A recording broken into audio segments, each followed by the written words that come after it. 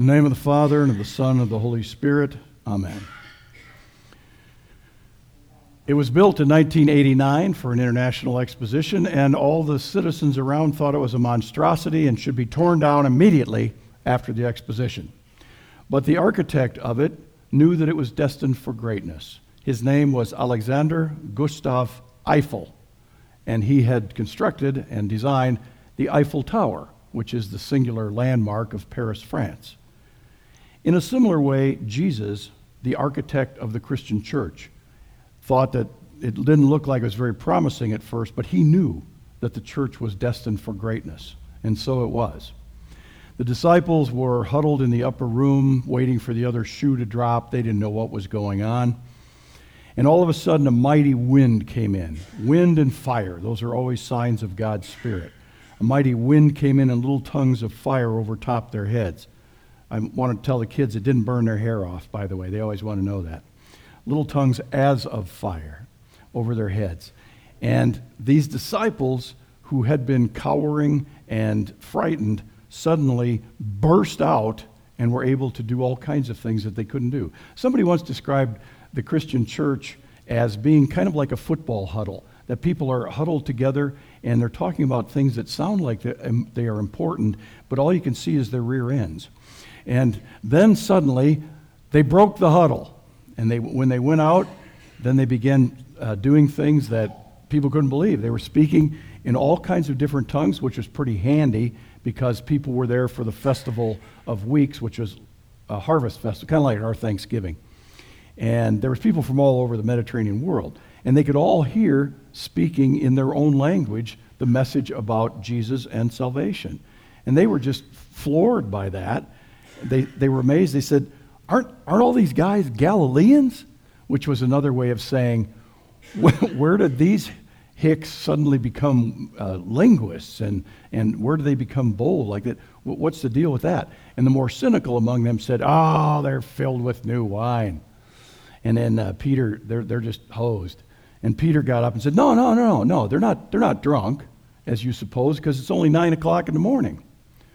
And I have to say at this point, the addiction counselor in me is thinking, a lot of guys and gals I've worked with, 9 o'clock in the morning isn't too early to start drinking, especially if you have to have a little hair of the dog that bit you the night before. But in that culture, it was not done. For one thing, Middle Eastern people have a much better tolerance for alcohol. For the other thing, it would have been socially totally unacceptable to drink in the morning like that. They would have said, he's drunk like a Gentile. Been like picking your nose in public. Just not done. Just something that they wouldn't have done.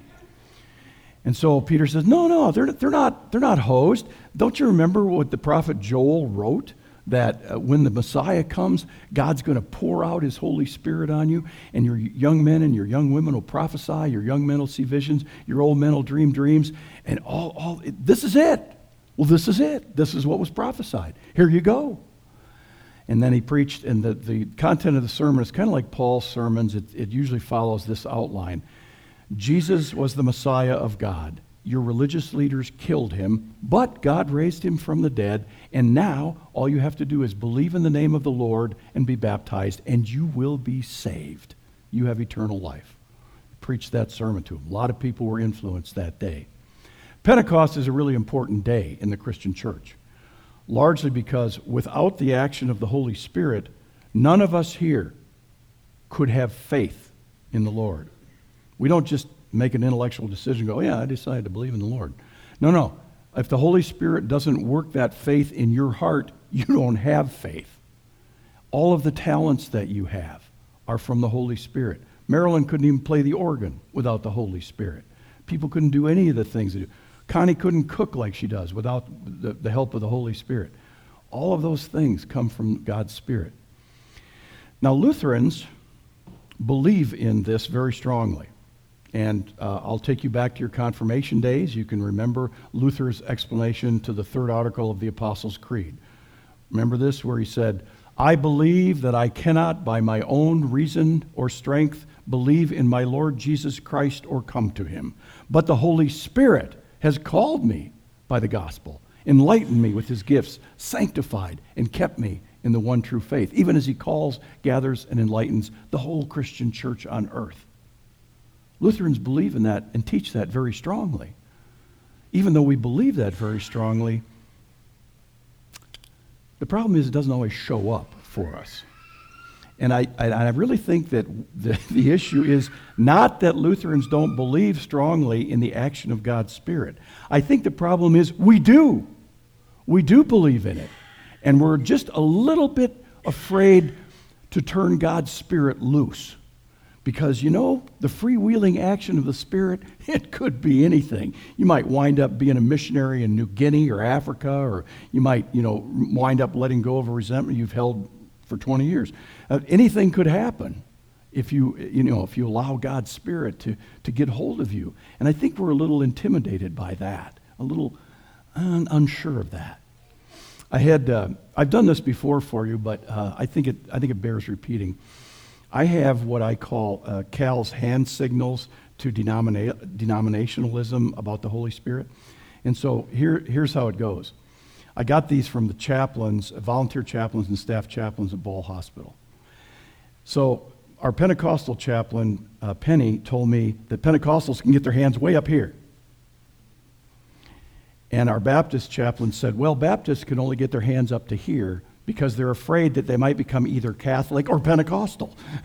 So just get them up to here. And our Methodist chaplain told us that the Methodist hand signal is like this. Maybe, yeah. And then I have chipped in with the Lutheran hand signal, which is the low five. Yeah. Yeah, we believe this stuff, but don't tell anybody and don't get too excited about it either. They might think you're Pentecostal. Keep it down here.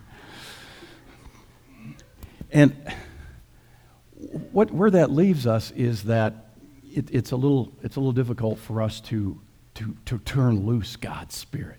But here's the thing.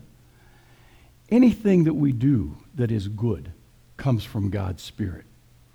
And the gospel writer Luke, who wrote Luke and Acts, wasn't too concerned about when God's Spirit came to you. Was it before baptism, during baptism, after baptism, or how it showed up? Like, was he speaking in tongues or just prophesy, or what was it?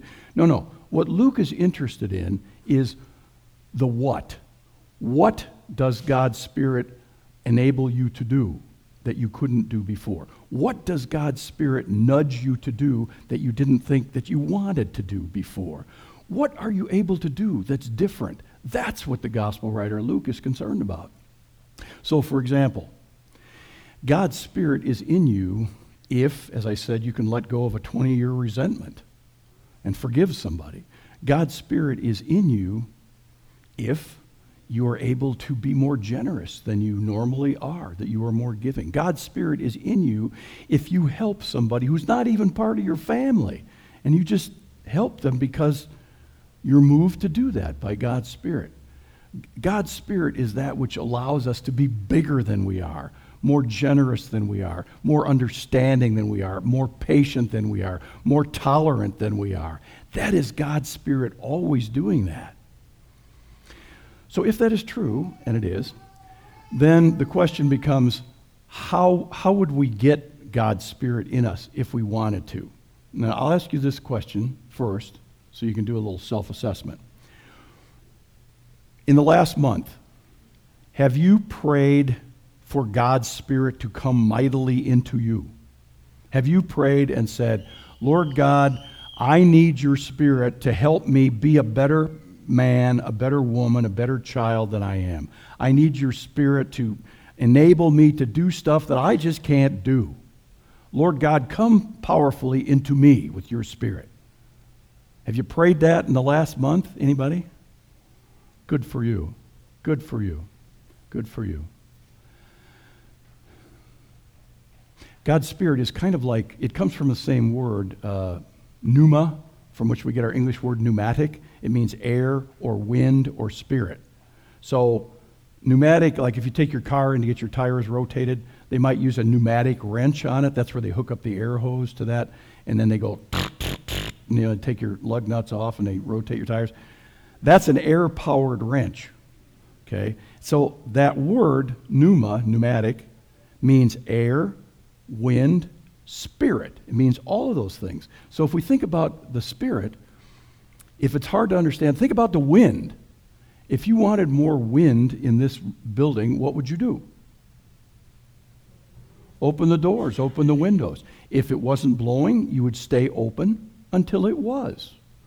Now, the question is, how do we open ourselves to God's Spirit? How do we stay open to that? Well, one way you do it is by coming here and rubbing elbows with a few sinners every week. That kind of helps you to stay open to God's Spirit. Another way to do it is you pray for it. You meditate and allow God to speak to you. Praying is talking to God. Meditating, shut up and listen. Okay, so you do more of that. Reading things that are inspirational, scripture, devotions, and so forth. Music. Music is something that I've discovered that doesn't have to run through your brain and be analyzed. It speaks directly to your spirit.